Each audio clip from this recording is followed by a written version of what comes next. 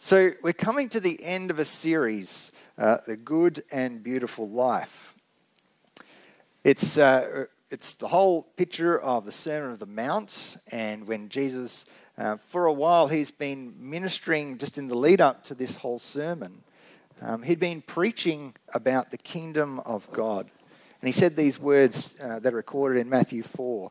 Repent, meaning to turn around, change your mind, for the kingdom of heaven has come near. He calls a smaller group of disciples, disciple just meaning learners, people that are coming to walk alongside you. It says, come follow me. He didn't give them the full picture of what they were quite getting themselves into, or they didn't have the full picture of it. He even said, I'll come make you fishers of men. But he said, just come follow me, walk the journey with me, learn from me. And as he took the disciples on, he walked around a whole big area. He was teaching in synagogues. He was proclaiming the good news of the kingdom, healing every disease and sickness among the people. And large crowds started to follow him. They were amazed by what he was doing, the things that he was saying. And we have in the Sermon on the Mount a real collection of his teachings. And the sermon actually begins, and we've talked about this in previous weeks, the invitation to be a part of this kingdom is very wide. It is very wide.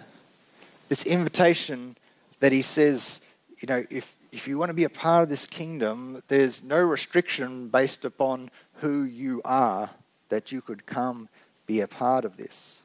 It doesn't rely on specific human skills or abilities or even your level of faith. It's an invitation to a good and beautiful life that he wants to set before people.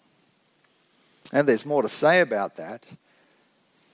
But that invitation to the kingdom is not about people just having it sorted. You know, you've got to get your stuff together before you can enter this kingdom.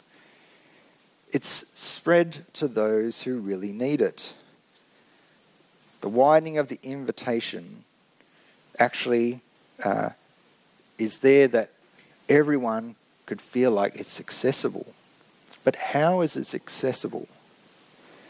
Because Jesus goes on to say, for I tell you that unless your righteousness surpasses that of the Pharisees and the teachers of the law, who are seen as like the religious elite, they were the ones that were kind of doing the right things. He says, unless your righteousness surpasses that of those guys, you will certainly not enter the kingdom of heaven. So he's widening this invitation and yet saying, there's a pretty good chance you're not going to be able to do this. You're not going to be able to live to that level of kind of doing everything right. So as we come to the end of the sermon, we've been taking this whole journey of what a good and beautiful life looks like that Jesus is setting before people. We have these four set of contrasts or couplets about the kingdom, and they're building towards a conclusion. We're going to, if you wanted to follow along in that, it's Matthew chapter 7 from verse 13. Matthew chapter 7, verse 13. And these are some of the first words that we see here. Enter through the narrow gate. I said the invitation is wide, and then all of a sudden we hear this. Enter through the narrow gate.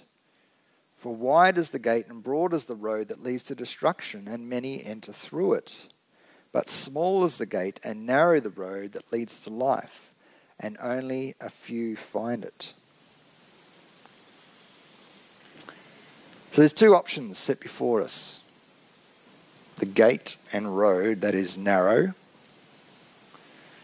And this relates to all the other teachings that Jesus has spoken about in his sermon. Or option two, wide is the gate and the road that leads to destruction. There's that option. It's basically saying there are so many ways to basically ruin your life, for it to fall apart, to be in a place where it's getting destroyed.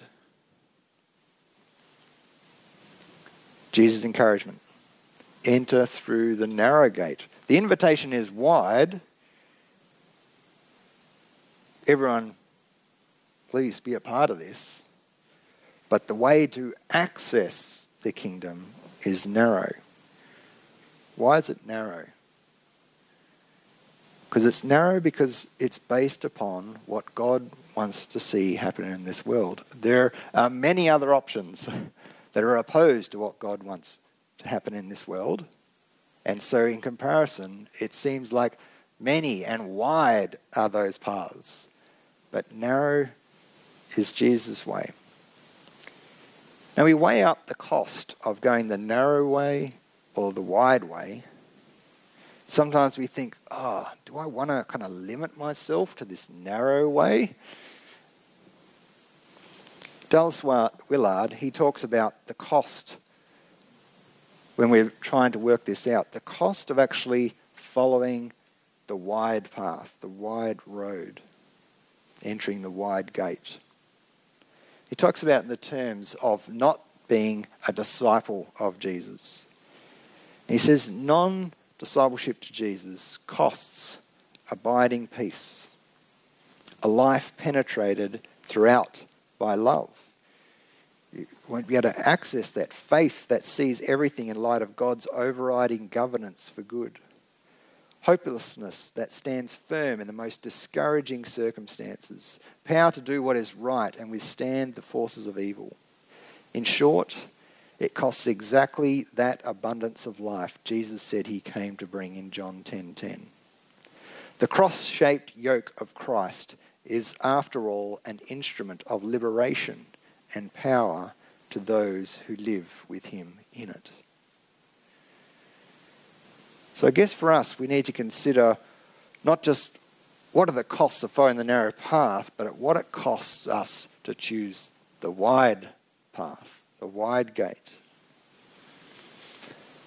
You know, if you've felt at times when you're kind of spinning your wheels in life, or even if it's spiraling down. If some of you have been unwell recently, you may have been feeling not just sick in your body, but you're like, I'm really kind of weighed down by this. I'm not feeling great.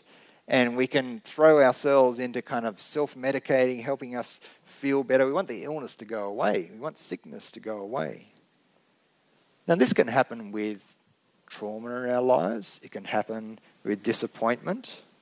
I was talking to someone earlier this week, and we were talking about the show Hoarders, and how, if anyone watched that kind of show, which is basically people live in a house where there's so much stuff everywhere, they feel like overwhelmed.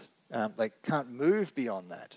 And it's usually to do with some trauma that's happened way back in their life. And overcoming that has just not been able to happen.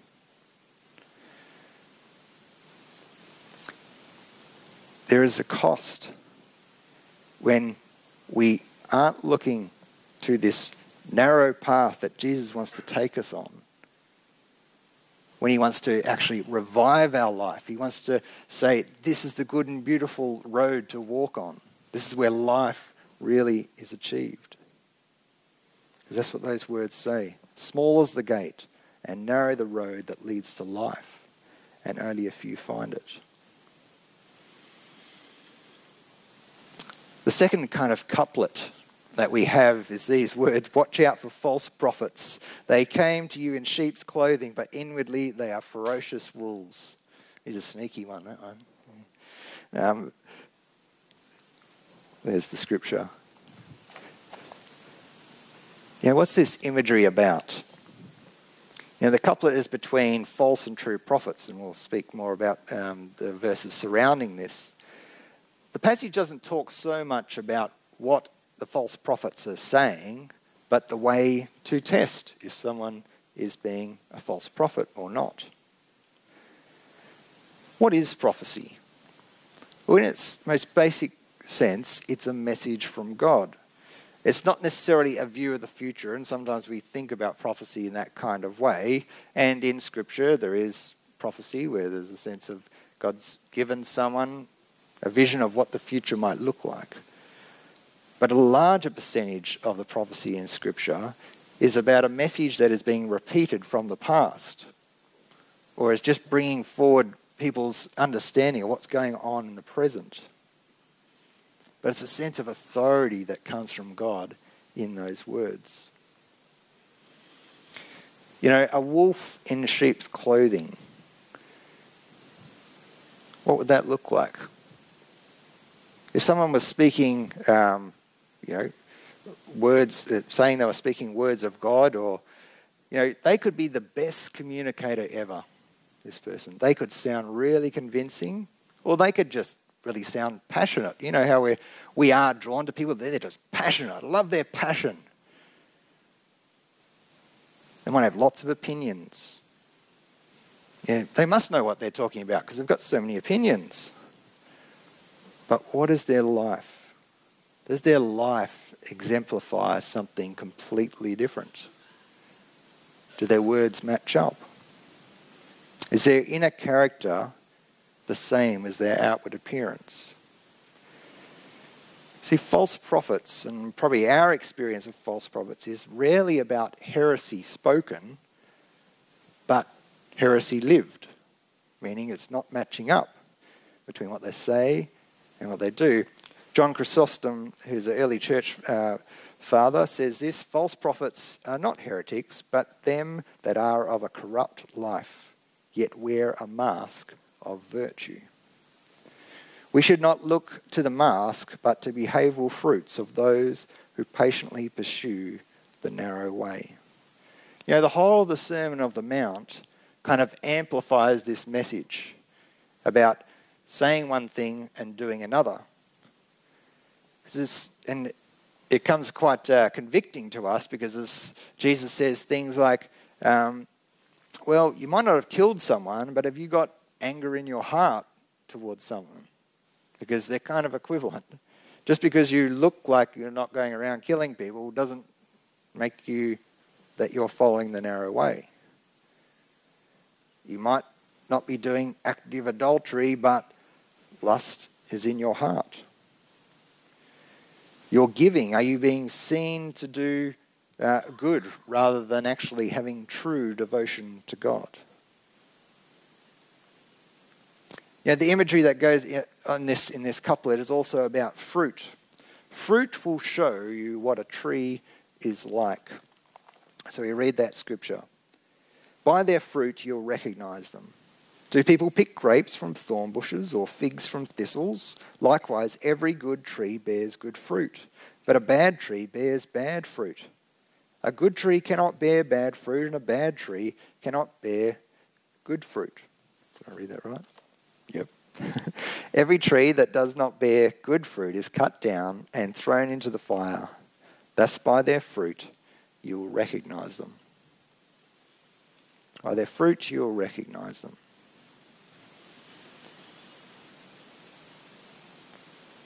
And we need to be able to test the reality of the outcomes of a person's life. They might be able to speak very well. They might be able to convince you of a way, but does it play out over time in their life? Is it sincere? Is it authentic? Before we go around throwing people under the bus as false prophets, we might want to first think about for ourselves, how are we in relation to this? We're someone that carries many opinions and is quite happy to share them around, and yet we do another thing. We do the opposite. We always intended to, but do we actually do it? Do we match up to what we have to say? False prophets is not just sitting onto the side for YouTube conspiracies and people that want to sort of throw stones at other Christian leaders and that kind of thing. It's something for us to be thinking about. Are we falsely sharing messages in the sense of this is the power under God, and yet we are living not that way? It's close to the bone when we think of it that way. So far, a narrow and wide path. Choose the path of life is Jesus' encouragement. True and false prophets, well, let's apply the authenticity test. The third kind of couplet is about true and false disciples. These words, not everyone who says to me, Lord, Lord, will enter the kingdom of heaven, but the only one who does the will of my Father who is in heaven. Many will say to me on that day, Lord, Lord, did we not prophesy in your name, and in your name drive out demons, in your name perform many miracles? Then I'll tell them plainly, I never knew you. Away from me, you evildoer. Once again, there's this authenticity test is being applied, isn't it? But this time, it's not in relationship to one another, but in relationship to our Father in heaven. What you say on the surface, Lord, Lord, or the equivalent is Master, Master, must be followed by action, doing the will of the Father. Whether it's prophecy, driving out demons, performing many miracles, all in Jesus' name, the response is, I never knew you. Now, those things can be done in Jesus' name and they would receive a different response. But in this account, there's a sense that actually relationship between the person and Jesus is not established. You know, we look at this list of prophecy, drive out demons, perform many miracles. These would examples that would feel, yeah, they're real Christians, people doing these things. But it seems to be a way to do them without relationship to him. And Jesus prioritizes relationship. Now, as I was preparing this, I was thinking of this story that came to mind about Simon in Acts chapter 8. There's this story of Simon, he's called Simon the sorcerer. I'll just read a bit of it to you. Now, for some time, a man named Simon had practiced sorcery in the city and amazed all the people of Samaria. He boasted that he was someone great, and all the people, both high and low, gave them their attention and exclaimed, "This man is rightly called the great power of God." So he's recognized as someone working for God, who's doing stuff for God, and yet he's not doing anything under the power of the God that we seek to follow, and he's not doing it under the power of the Spirit. They followed him because he had amazed them for a long time with his sorcery. But when they believed Philip, as he proclaimed the good news of the kingdom of God in the name of Jesus Christ, they were baptized, both men and women. Simon himself believed and was baptized. So there's a change in his life. He was kind of working with all this power. It was, I think, the power of the enemy rather than the power of God, even though people were saying, you know, God's behind this. But he realized that there's something unique about this person of Jesus, and he needed to be baptized. It goes on, and he followed Philip everywhere, astonished by the great signs and miracles he saw. So even a guy who's sort of doing all this stuff in the background before, he's like, wow, Philip and you guys, you do much more marvelous things than I have. When the apostles in Jerusalem heard that Samaria had accepted the word of God, they sent Peter and John to Samaria. When they arrived, they prayed for the new believers there that they might receive the Holy Spirit, because the Holy Spirit had not yet come on any of them. They had been simply baptized in the name of the Lord Jesus. Then Peter and John placed their hands on them and they received the Holy Spirit. Simon's watching all this, and it says, when Simon saw the Spirit was given at the laying on of the apostles' hands, he offered them money and said, give me also this ability so that everyone on whom I lay my hands may receive the Holy Spirit. Peter answered, may your money perish with you because you thought you could buy the gift of God with money. You have no part or share in this ministry because your heart is not right before God. Repent of this wickedness and pray to the Lord in the hope that he may forgive you for having such a thought in your heart. For I see that you are full of bitterness and captive to sin. Simon answered, pray to the Lord for me so that nothing you have said may happen to me. You can see in this picture something of what Jesus is talking about when this kind of sense of, kind of skills of power versus the relationship. You know, Simon, he was still in the mode of kind of trying to exercise power and the things around him. He wanted to be a part of that kind of spiritual life. And yet he is being discipled by the apostles to say, there's more to it than just, zapping people around you. and getting greater skills. Doing the will of the Father in the power of the Spirit for the right reasons is what matters here. So what's the action here for us? In all the things, as we go after living a life of discipleship to Jesus, we need to be continually asking that question, what is my Heavenly Father's will? And you might like to actually speak that out in your prayers. I know sometimes I think, yeah, that would be a good thing to do, to invite my Heavenly Father to show me what to do. Just the slight adjustment to say, Heavenly Father, what is your will? Just to pray that can make a big difference in your posture because you're leaning into it. It's not just a theory, that's something I will do one day. But in this moment, maybe even now, that might be something you want to speak to God. What is your will, my Father in heaven? And then wait. Listen. Watch.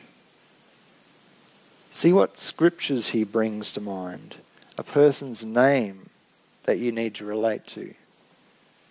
A next step, an act of forgiveness, an apology you need to seek.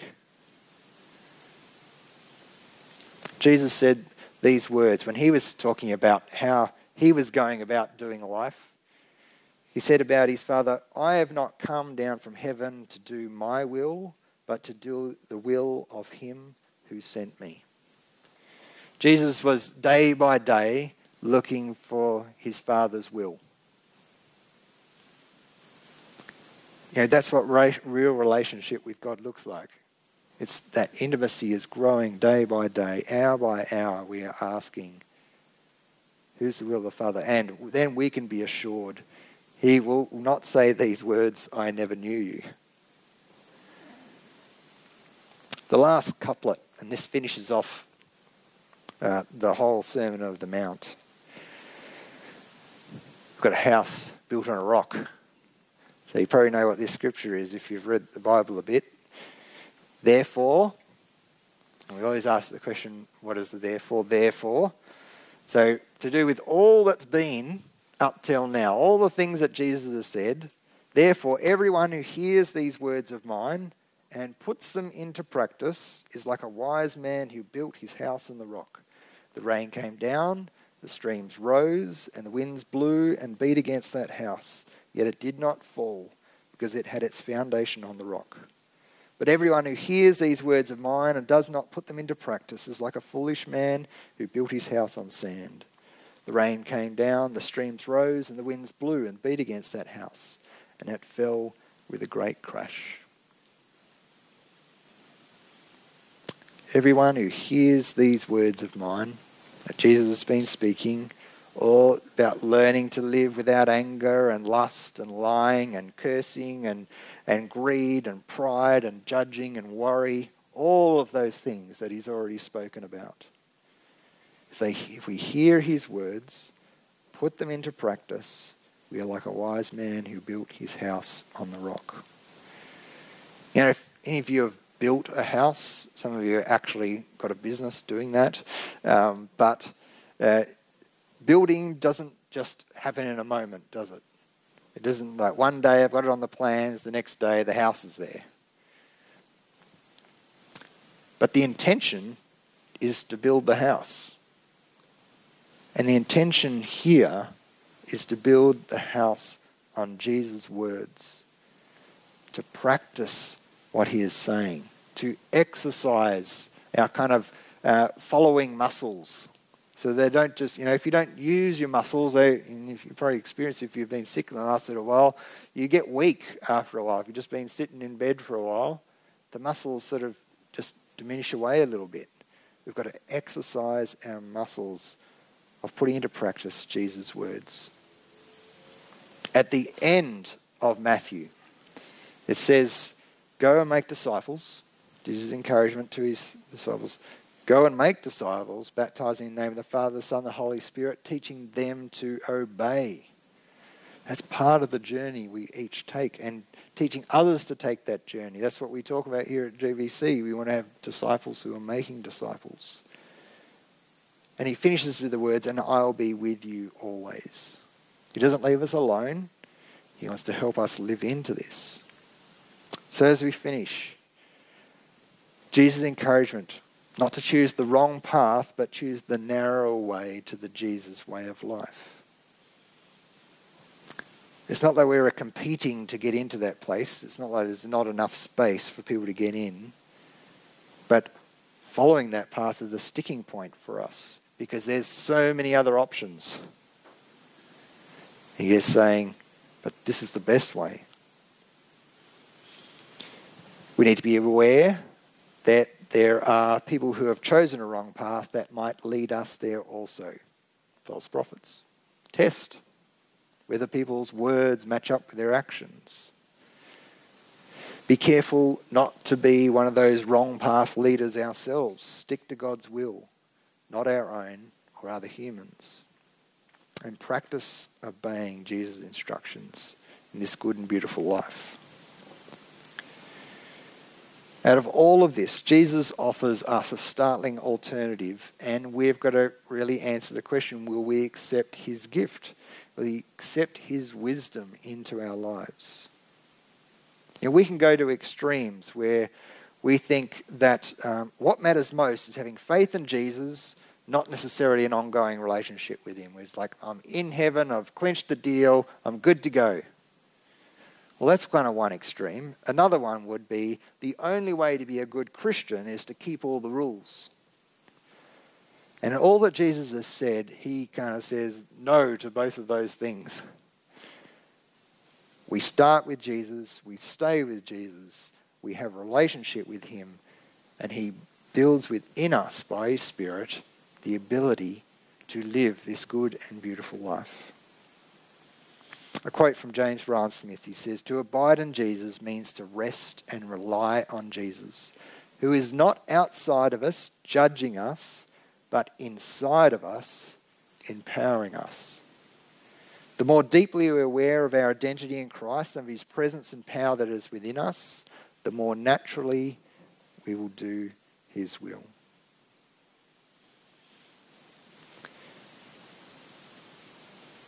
So I want you to think, just as we pray now and finish, as you maybe even close your eyes, you want to conceptualize building a life on Jesus' words.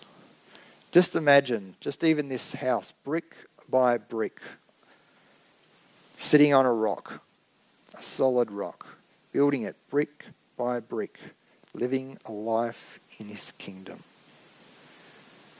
What does that bring to mind for you?